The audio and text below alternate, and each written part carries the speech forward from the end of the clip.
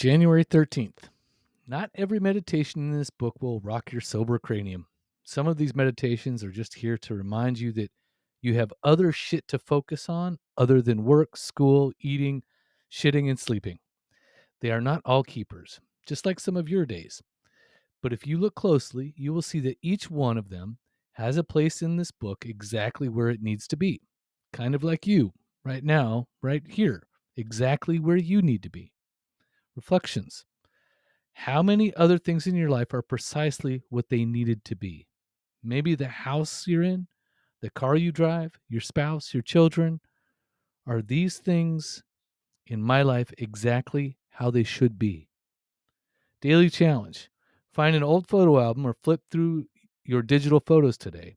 Try to think of the bigger picture. All these people, events, and places happened and brought you to this point. The story it creates in your mind can be seen and felt with disdain or beauty. Which is it for you? That's actually some deep shit, man. So don't get too carried away.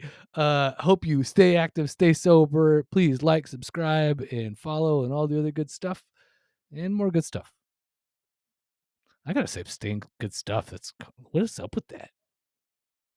Are you a rebel seeking transformation in your recovery journey? Then 366 fucking days sober is the book for you. 366 daily meditations. This book by the SoberPod Recovery podcast host and professional rebel, Carl, will help guide you towards a new way of thinking and living. Each daily meditation offers a fresh perspective, practical advice, and a healthy dose of Carl's irreverent humor to help you stay sober and embrace the challenges of life without drinking, drugging, or shitting your pants. Whether you're just starting your recovery journey or looking for a daily dose of encouragement and laughs, 366 fucking days sober is the book for you. So, if you're ready to transform your life and become the rebel you were meant to be, get your copy of 366 fucking days sober today. Available today on Amazon.com.